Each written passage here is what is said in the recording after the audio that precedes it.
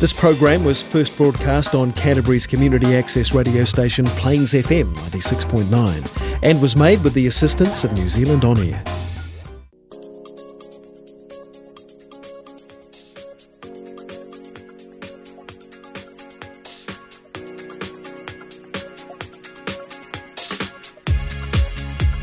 Kia ora and welcome to Changing Lenses, a unique perspective on health and wellness. Our purpose is to share the nurse's story. Changing Lenses is based on the narrative of the personal journey of 6 nurses. It will take shape over a 6-week period. These radio interviews allows you, the listener, to hear the human story of nurses, their successes, challenges and how they see the world around them. My name is Anna Aikman and this is Changing Lenses.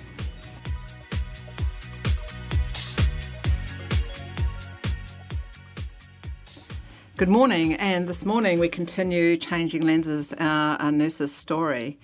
And today we have Jean Ross joining us.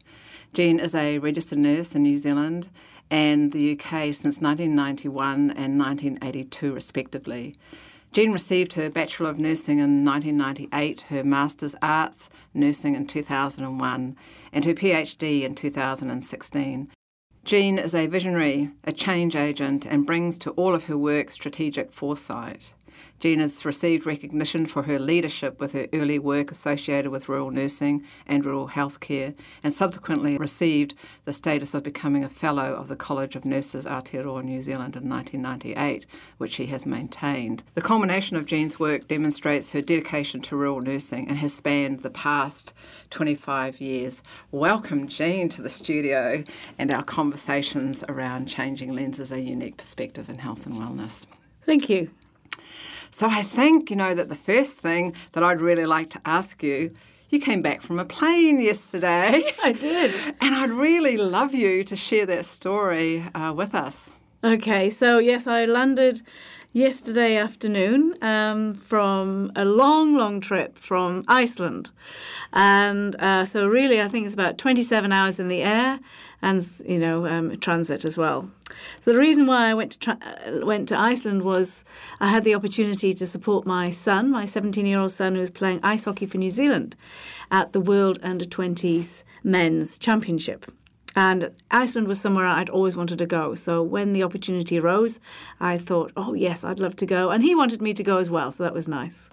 And Iceland, of course, different to being New Zealand seasonal at the moment, it is very dark in Iceland at the moment. It was very cold and it was snowing. And what was remarkable to me was the way that people adapt to that lifestyle of the complete darkness from 4:30 in the afternoon to 11 o'clock in the morning. But when it snowed, the transformation of the place was significantly just amazing in that there was light everywhere.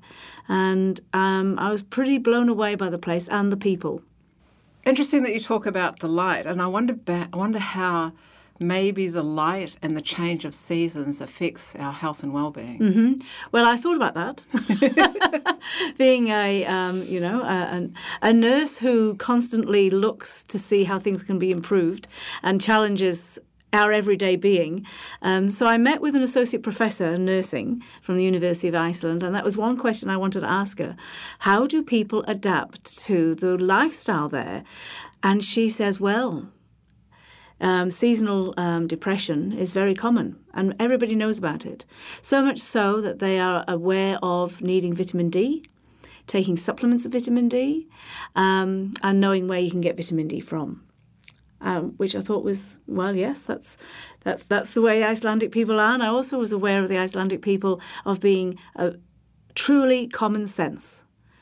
When you've only got 365,000 people who live in a land such as Iceland, very much common sense prevailed. And I guess that's indicative of the landscape. The landscape, something I'm very interested in myself, how context of seasons, land, so forth, how people adapt to that. It's very much part of my makeup. And I did ask her, how do you live like? How do you live like this? And she says, in the winter, we are slightly depressed. But come summer, We've got so much more energy. We don't sleep as much because it's 24/7 light. Interesting. Very interesting. Jean, you were just relaying a wee story to us earlier, prior to coming into the studio, about your transition from Iceland into New Zealand and into the cold weather and the heat of yesterday, and your experience, or your son's experience at the airport. And I guess that shows us how extreme weather patterns can be. Mm-hmm. So would you like to share that wee story? Okay, so we came from -11, snowing in a blizzard, driving from Reykjavik to the airport, which is a significantly long way. It's a 45-minute drive in a bus.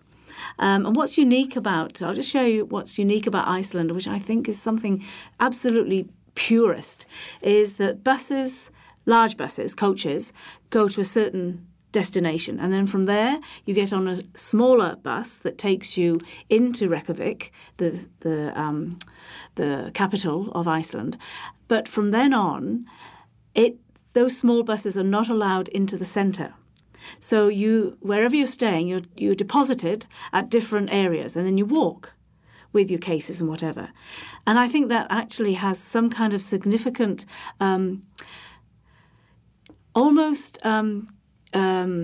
ensuring that people who walk in Iceland can walk safely, that the locals can walk safely, that they're not completely bombarded with tourists. And I'll just share one thing of that. After 8 days of being there, I only heard sirens once.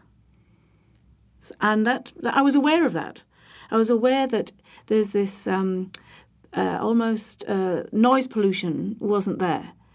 It was remarkable. However, so we left it on -11 in a blizzard. The airport was functional. No problem.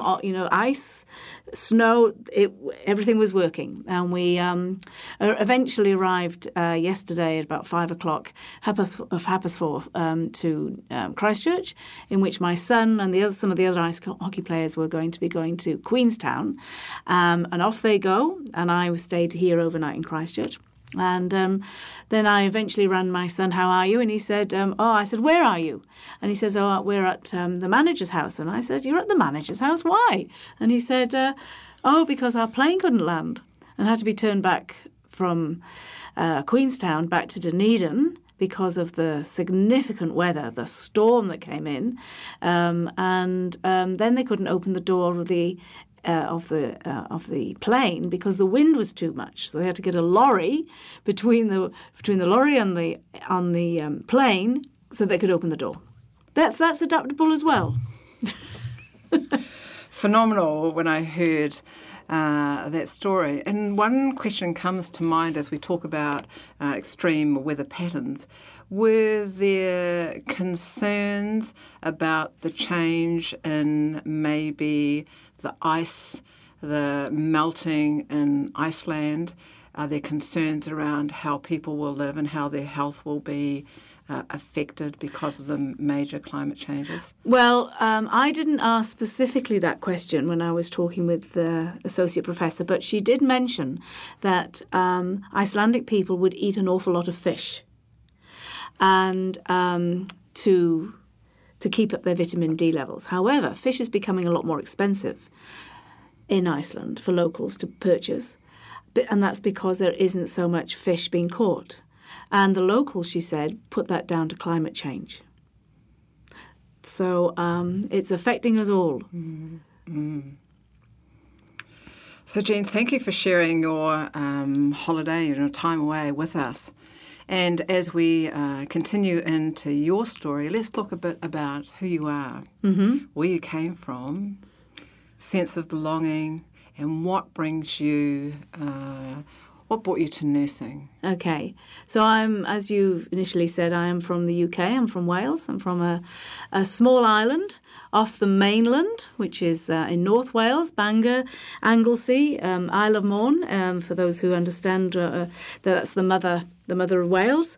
And I'm off an island off that called Holyhead. I've been always aware of isolation in different perspectives. So we were not isolated in a form that we were a small population, but we were mostly isolated from access of services. Nursing to me, I've always wanted to be a nurse. There was never any question from the age of 3 or 4. I knew I was going to be a nurse. And when people were at school in their teens and the question would be raised, what are you going to do when you leave school? Some people would say, or some young teenagers would say, I don't know. And I would think to myself, how don't you know what you're going to be? And people say to me, I'm going to be a nurse. And so that's not something I've never had to choose.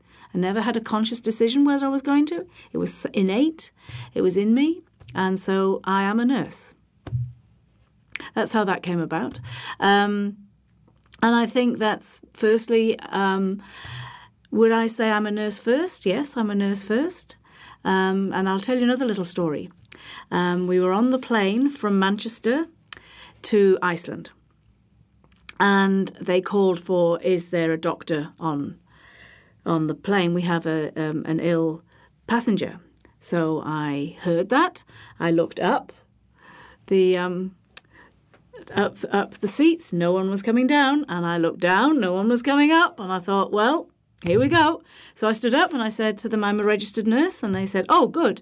So eventually I looked after this man and all the rest of it, and I knew where we were. We'd come out of Manchester, and I knew we needed to land, and so I assessed him very quickly. I asked for some oxygen. Thought he was going to have a stroke. He was having a stroke, and I asked for some aspirin. I got people around helping out, and I said, where are we going to land? To the air hostesses, and they looked at me. I said, well, we need to land in Glasgow. And so they must have spoke to the captain, and I said, right, is the captain talking to the people on the land? And they said, yes. I said, well, I need to talk to a doctor. No, that was not a happening thing. So I helped this man, I gave him some oxygen, gave him some aspirin, and we were landing in Glasgow. Now, the next day, that was in the head of the newspaper, was the aeroplane emergency landing in Glasgow. And I said, we didn't have an emergency landing. There might have been an emergency going on. But so there we are. That gives a good example of being a nurse, always a nurse. Indeed. And I love the way that you say, I am a nurse, with conviction and passion. Thank you. So much of your work involves research. And how did you go from, and where was your early experience in nursing, and how did you then move into the area of perhaps rural health and then research? Okay. Well, let's take me back to Wales when I had completed my training, hospital training, and was a registered nurse. And just, I'll take you back to, originally we weren't a low population density, but we were access to health services. And I realised that that our patients in our small district general hospital had to transfer into England to receive certain kind of treatments. For example, I was an oncology trained nurse, a cancer trained nurse, and patients had to go into England to receive radiotherapy. And I felt, wow, this is a lot for the people that I'm looking after. Again, context. A lot of those people were Welsh was the first language. They come from a very intense rural area of Wales, and they had to be transferred into England. Some of them never been into England before. And I felt, we need to do more here to be able to improve access to healthcare. And so that became a passion of mine, actually, noting that there was not equity of healthcare for all. We're talking about the very early 80s. And I think that was something that was innate in me again, about fairness, about equity, about doing the most that we could. And I had, I suppose, an aggregate, a specific population that were patients who generally had blood conditions, so leukemias. So therefore, they were part of our practice from diagnosis generally to death. And in that interim time, I wanted to make their life as meaningful as possible with the people that their families, but also when they had to come into hospital, they felt that they were coming to people they trusted, people that they knew, people first name, and that they felt safe. So that was very much part of my philosophy, and I was very, at that time, ensured not only I, but other nurses were aware of that and aware of the importance of making sure that people felt safe. So that was back then, and I've worked with that ever since. And why I'm talking about that is because that's leading on to my first piece of research that I did, and I think it was 1986. And I was doing a research course at the time as a registered nurse, and one part was to take a very small research project. And again, I felt fairness to the patients that were receiving chemotherapy. And as we all know, chemotherapy, one side effect is nausea and vomiting. And despite medication, despite giving antiemetics, some patients really do suffer from that. And I was particularly interested in, and people may remember them as C-bands, which were a little elastic band, a little elastic bracelet with a plastic knob inside it where you needed to put it on a specific acupuncture point on the wrist. So you needed to measure, you needed to put it in a specific place. And my research project was to see if the patients receiving chemotherapy, if they use C-bands, would that minimize their effects of feeling sick, despite having medication to help that as well. And so I put a little proposal together, did a little project, got other people involved because it was a 24-hour round-the-clock method, the method that I was using, and fired away. And that was my first piece of research. And actually, I was looking at some of my previous evidence of my portfolio just a few months ago, and that's why it's important to keep a paper trail of things that we actually have done in the past. And there was a photograph of me, like I was, 26, with a gentleman that I do remember. It was a photograph in the newspaper. And there was I with the C-bands and this gentleman. And I remember him to this day. And that was my first part of research. Since then, I've realized, 1986, that research informs practice. And as nurses, we are the partakers of evidence and are able to inform practice through our own endeavours. We are the people that are 24/7 looking after patients. We're the people that actually utilise other people's evidence, but we are the people also that can contribute to that. And being in that milieu of being able to contribute, make a difference, make a change, inform policy, inform practice is part of the cycle of nursing, or part of practice. So I've been a researcher since 1986, and I'm still a researcher, and I know it makes a difference. And I enjoy it, and I teach now research to student nurses, and I don't just teach research, how to research. I encourage them to apply their small undertaking of research in practice and how that makes a difference for individuals, families, whānau, and for population groups and community. It's wonderful to hear your enthusiasm and passion that shines through. And I'm sure the audience, listeners, that you are feeling that as well. In the bio, you mention about strategic foresight. So what do you mean by that? Okay, so it means not taking the everyday for granted. It means thinking ahead, thinking strategically ahead, thinking that we are able to make a difference, or a difference can be made, but doesn't always come about. And so it's about having a futuristic view of the world, but being grounded in a philosophical underpinning that isn't wishy-washy. It's solid. It's my foundation of who I am, my philosophy of knowing that things can make a difference, but also knowing that not everything I do or others do will come to fruition, that not everything's not created equally, that a lot of things that I have done in the past have had closed doors, have not been fulfilled, but it's not to say, well, I'm not going to carry on. So it's strategic in effect that always looking for opportunity, looking for challenges, ensuring that walking the talk, but also keep moving, being creative, listening to others, and having a vision that others are able to understand and want to come on board with too.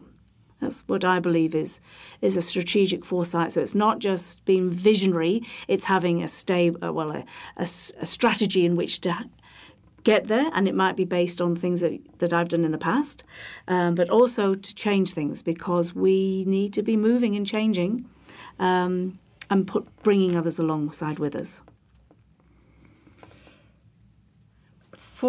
In your early years, what influences or who were the types of role models that brought you to this place today, and your strength and courage to really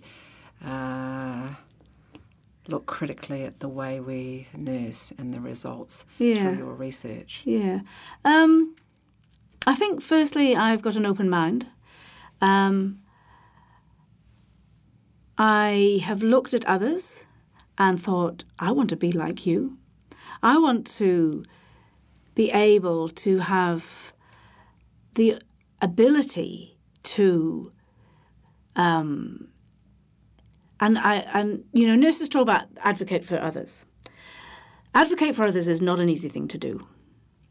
But to do it as part of my everyday practice it requires a lot of courage. It requires a knowing, and that people trust you in doing that. And I've seen that in others when I was a much younger nurse. I've seen it not in a lot of people, but in some people, how they really stick the ground and they say, this is how I'm going to support you. This is what I believe in you. And they demonstrate it. So it's a model. It's modelling values. And I've seen that. And so therefore I know that change can occur and you can support others. So I suppose I've built that up in the many, many years I've been a nurse. And it's about for others to know that they trust you. And I think that's really important. So if a wrong is being done wrong, if there's a wrong, or if something can be done better, knowing that there is a person that can support it, I think is in particularly very important. But it's having the courage to do that and to be able to ensure that to discuss that with the people involved to make change. I want to give you some examples, but I'm going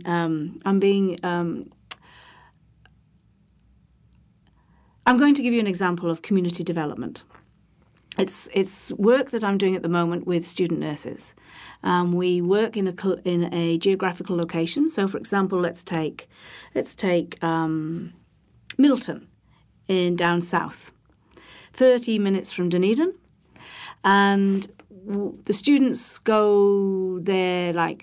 I worked with 12 students last July, August. That was the geographic location they'd been assigned to. And so they have some frameworks, nursing frameworks, in which to assess the community, undertake a community profile, look at it strategically. So there's another strategic foresight coming in. And then they meet with local people in the community, and they have a discussion about, this is the data we have gathered, this is what we found, and this is where we think there could be some health needs that could be improved. And in collaboration with community people, a health need is decided upon, and a population group. Now, that requires for the students to go there with a blank page, for the students to be able to trust in the process. There needs to be a relationship that I build with the students, and that I will support them, because it's not going to go smoothly. Balls are going to be in the air, and they need to trust me. But the end product of a 4-week project of working with 10 students is that not only have they identified a health need and a population group, they have undertaken a significant review of the literature in relation to that topic. One of the health needs that was identified by these students was that there was anxiety with primary school children. And they pulled that through. They actually looked to the literature about primary school children and anxiety, both in New Zealand and internationally. And they were particularly interested in how can that be reduced. Now, that's significant, really, if you can make a difference at local level with local children, local people. And so as they researched what resources that could be developed, what health promotion messages, they came up with a beautiful idea, evidence-based, and they developed what's called looks like a light bulb, and it can fit in the palm of a child's hand. It's yellow and it's got some writing on it, and it's got 1, 2, 3, 4, 5, and it's got the words breathe. And the whole idea of this is that if a primary school child, generally between the age of 6 and 8, is feeling anxious, they can go to a certain area in the classroom and pick up a light bulb, squeeze it, and do the exercise 1, 2, 3, 4, 5, breathe. But while they're doing that, the teacher can also see that the child is holding the light bulb, the squeezy ball light bulb. Not only is the child initiating their own self-awareness of their anxiety, but also trying to improve that, the teacher is also available. So the students also developed a resource for the teacher on how to encourage, when they see the child with the light bulb, to encourage them as to what they're doing, why they're doing it. And so they are an added resource as well, but a support person. So that's one example. And what we do then is the resources are sent back in this instance, to the primary school, to the principal, who knows this is coming because they worked in collaboration. And then 6 months later, I will then initiate a further follow-up with that principal to ask a number of questions, generally 4 main questions. Has the resource or the message that the students developed, has that made any difference? Now that's having really good impact on local communities, but then other people are getting quite interested in that, and that could go further afield. Fascinating. So, Jean, today you have chosen for your song from the Tapestry album, Carole King, You've Got a Friend.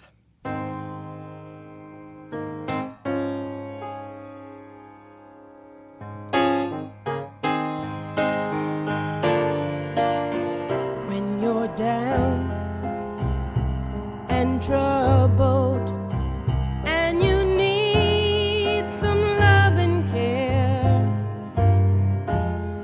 and nothing is going right.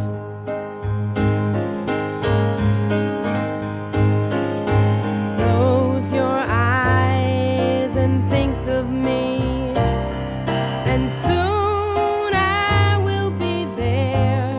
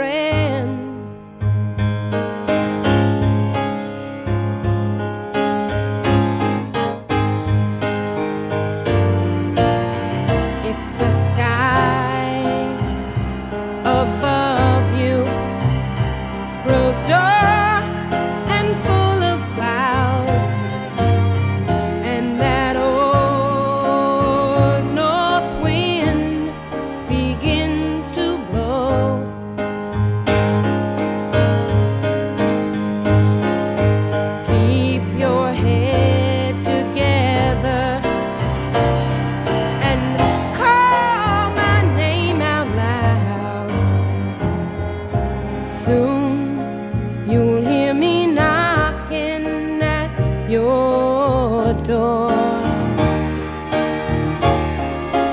You just call out my name, and you know wherever I am, I'll come running, running, yeah, yeah, to see you again.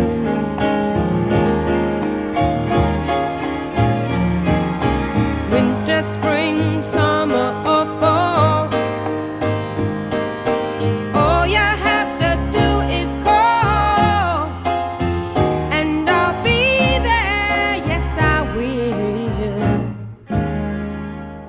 Now ain't it good to know that you've got a friend when people can be so cold? They'll hurt you, yes, and desert you, and take your soul if you let them. Oh, but don't you let them.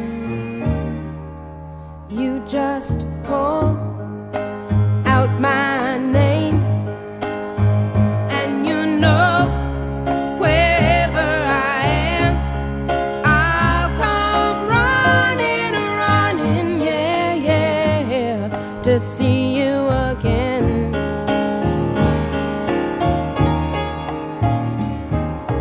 Winter, spring, summer, or fall, all you have to do is call, and I'll be there, yes I will. You've got a friend. You've got a friend. Ain't it good to know you've got a friend? Ain't it good to know? Ain't it good to know? Ain't it good to know you've got a friend? Oh yeah, now you've got a friend. Yeah, baby, you've got a friend. Oh yeah, you've got a friend. So you're listening to Changing Lenses, a nurse's story, and today we are speaking with Jean Ross. And we've just listened to Carole King's record, Tapestry, and the song is called You've Got a Friend. So what does that mean to you, Jean? Well, just listening to that clip again has just brought back to me, I think initially what we started talking about in this interview is that doesn't matter, different seasons, doesn't matter the circumstance in which we find ourselves in, that you've got a friend. And to have a friend is to have somebody that you trust, that is reliable, that is a person that at times, good, bad, indifferent, that you can call upon. And I actually think that that is significant in my life. I'm an extremely busy person. I've moved around quite a bit. And I have a 34, nearly 35-year-old son, a 27-year-old daughter, and a 17-and-a-half-year-old son. So my life not only has been busy in my nursing, but my life is busy as a mother, and now, recently in October, a grandmother. And that doesn't mean that you can give your friends, your true friends, all the time that perhaps they do deserve. But you can call upon them any time to say, I'm coming to Christchurch, can you put me up tonight? Because you're my dear friend. And that's what happened yesterday. I came, as you know, from Iceland, and my dear friend Jenny put me up last night, lent me her car today, and we've had a lovely conversation last night and this morning. Certainly, friends make a difference, and when you can just ring up and call, and you can do that, you know that you've got a really great friend. So in all the work that you do, and being a mother and now a grandmother, and congratulations, what are the things that you do to provide your own self-care? And sometimes as nurses, we can sometimes be our own worst enemy in regards to self-care. So what are the things that you do that help you recenter and ground you? Well, not what you think that I should be doing, because I don't. I think where I get my inspiration from, where I get my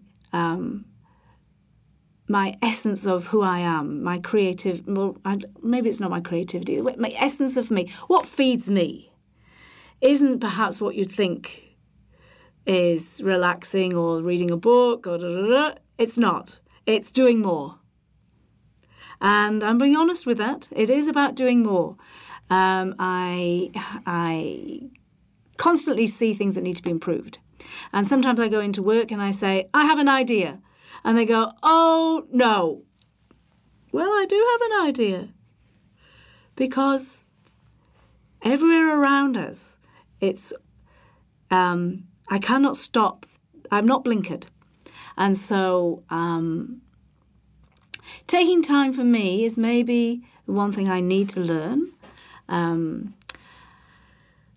I can be on that treadmill being over busy. And I think at some stage, some people say to me, Jean, my son does, Jean, he doesn't say Jean, he says, Mum, you need to chill. You need to chill. So I'm not the best one to give advice on self-care. I know what needs to happen. But I did stop today and I went and had a coffee, which is something I don't usually do. And it was very nice sitting outside in the sunshine, having a coffee. And maybe that's something I need to feed myself more in the future, is to put music on more often, to be in the moment. So maybe 2019, I'll maybe see that. And maybe with my new group of friends in Changing Lenses, we may all help each other.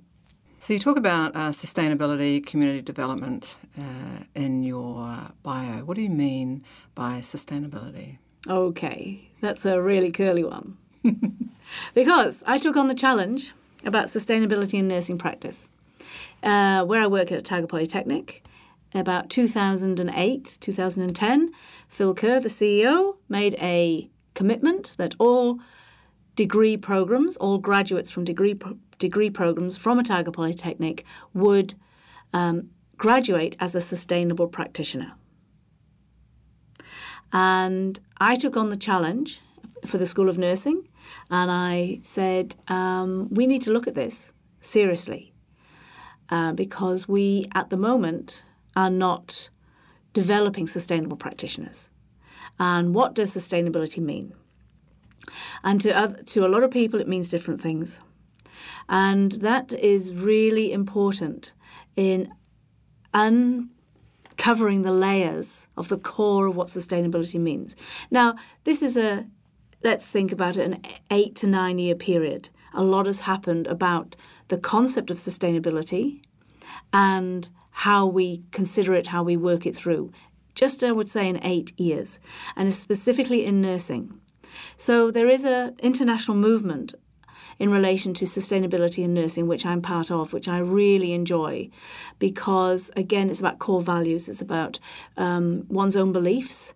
And so to uncover what people believe in sustainability, I undertake a workshop with the student nurses, so year 1, 2 and 3, because I don't think we are able to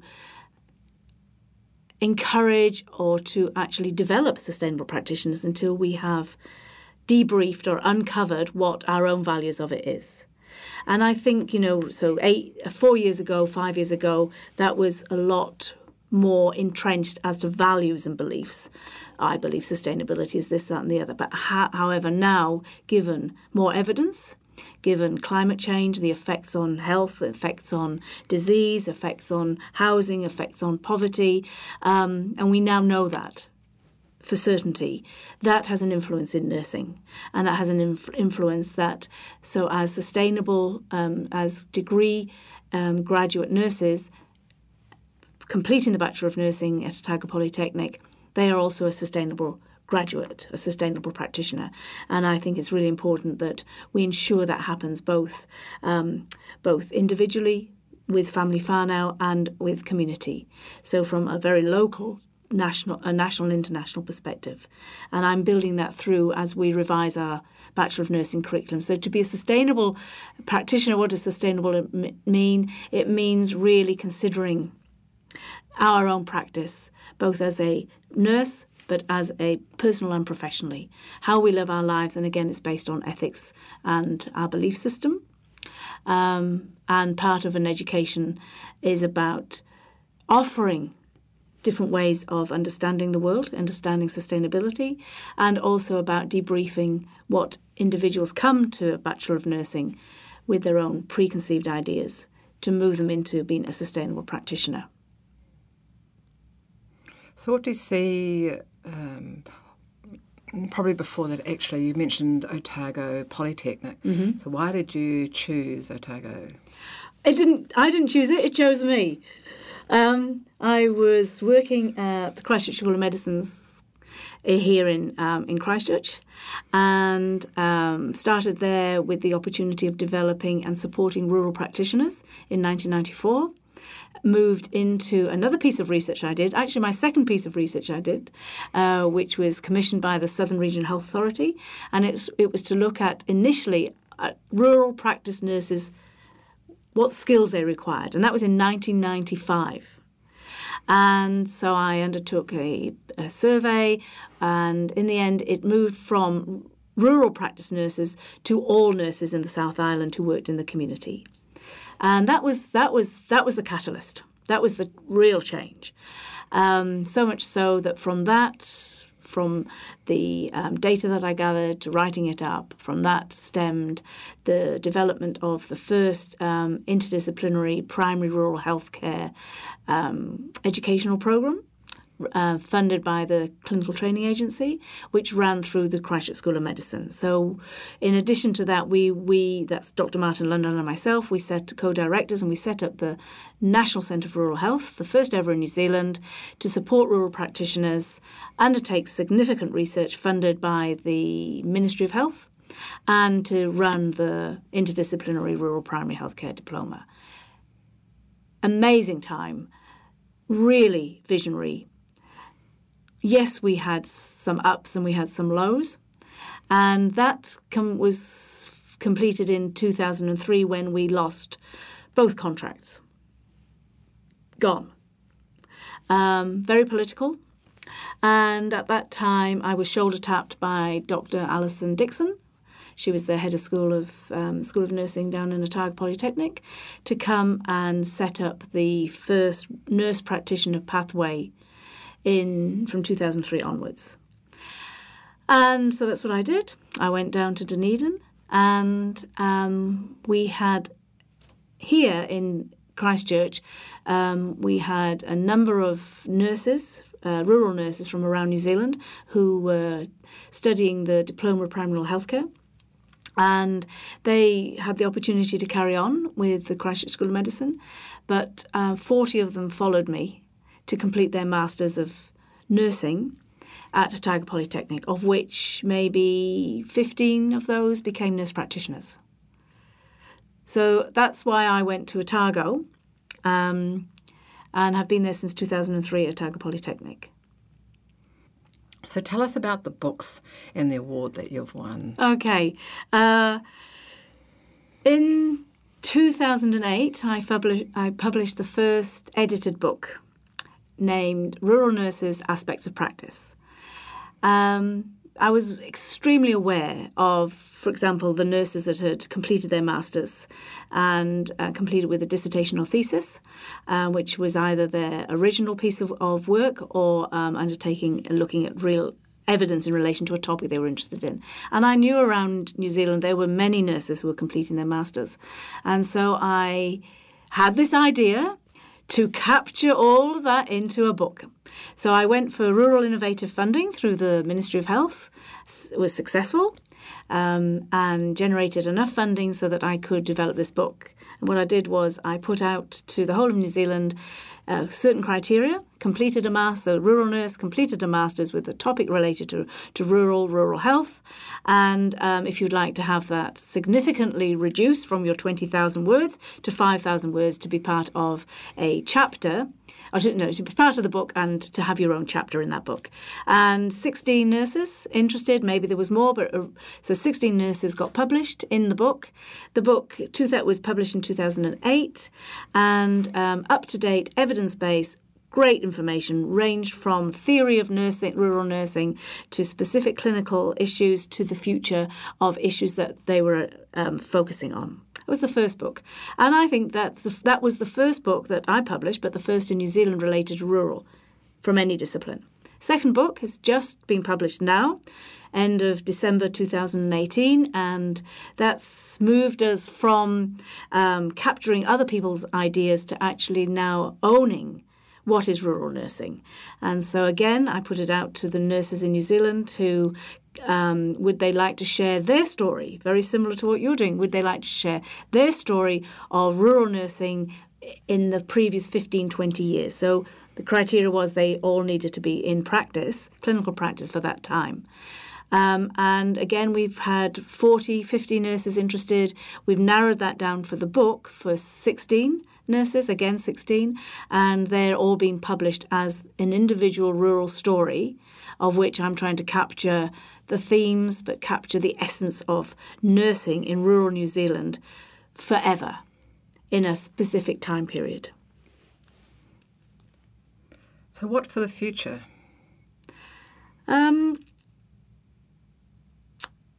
Keep moving.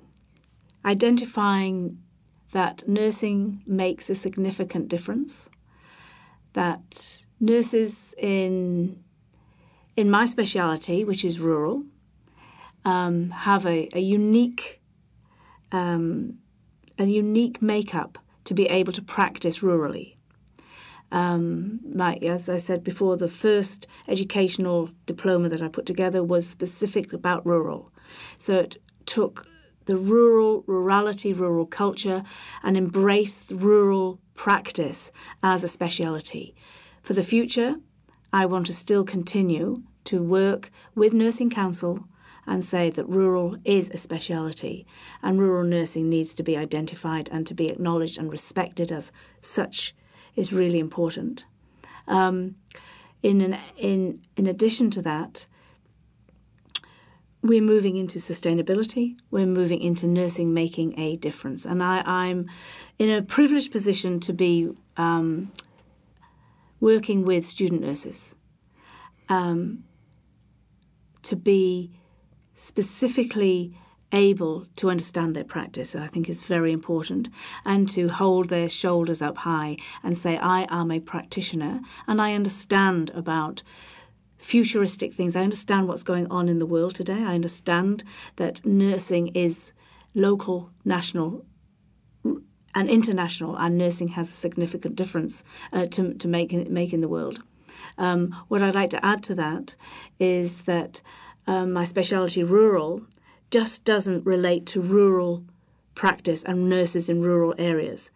Every nurse in New Zealand, I believe, and I believe strongly, either cares for rural people in their own geographical location, but more importantly, that nurses in district general hospitals, in the tertiary centres, also care for rural people, and therefore the importance for them to understand how rural people think, the rural culture, rurality, is as important as being able to function effectively as a rural practitioner.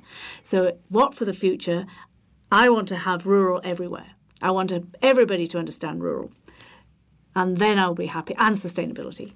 So, Jean, just let's look at your final song before we play it, David Bowie, Changes. Well, I chose Changes because I wanted to be able to connect what I'm sharing in my story. Dave Bowie's very much been part of my teens. I just significantly liked his songs. I liked where he was coming from. I liked that he was different. And He meant a lot to me when I was growing up. And I think his story is particularly interesting in the way that when he left this world, he made a significant change in how he did that. He was strategic in how he ensured that there was an album as he was dying. There was a new album. And I think his messages are more than what's in the songs, but it's actually his whole essence of who he was.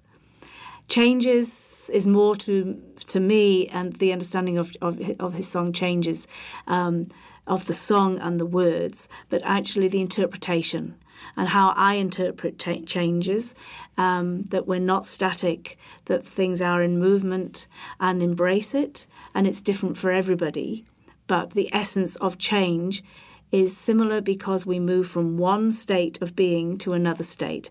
And in the process of that movement is that we are in an environment that puts us in a vulnerable position, and we need support around us when we're in these changing positions. But actually, when we start the process of the change movement, we are going to end up in a significantly better place than where we started. So Dave Bowie and Changes.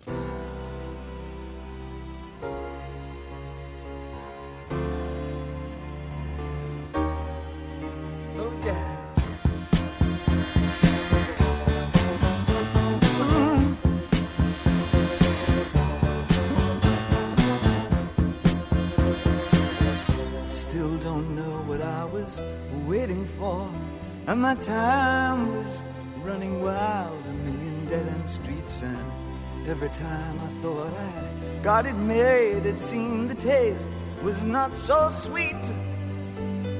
So I turned myself to face me, but I've never caught a glimpse of how the others must see the faker. I'm much too fast to take that test. Changes. Turn and face the strain. Changes. Don't wanna be a richer man. Changes. Turn and face the strain. Changes. It's gonna have to be a different man. Time may change me, but I can't trace time.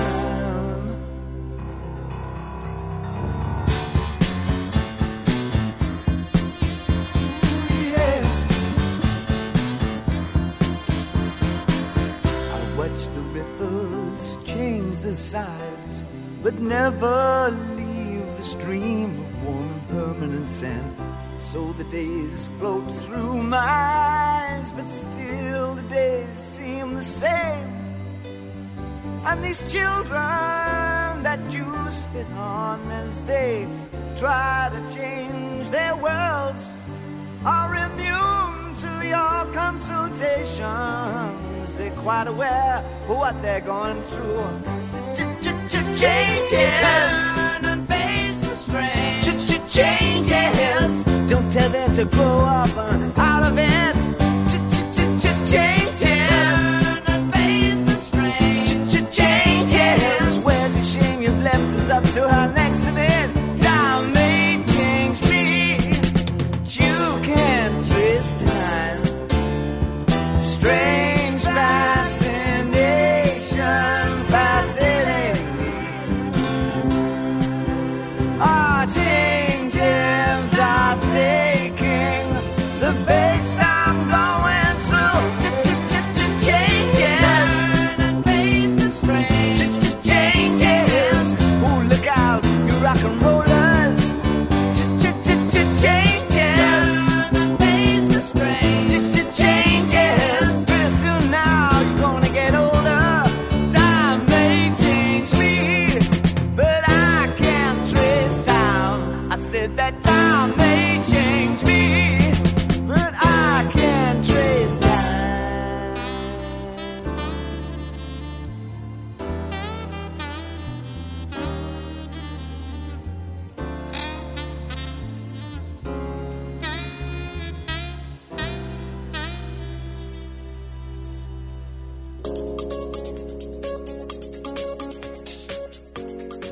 Thank you for joining us. We look forward to your feedback.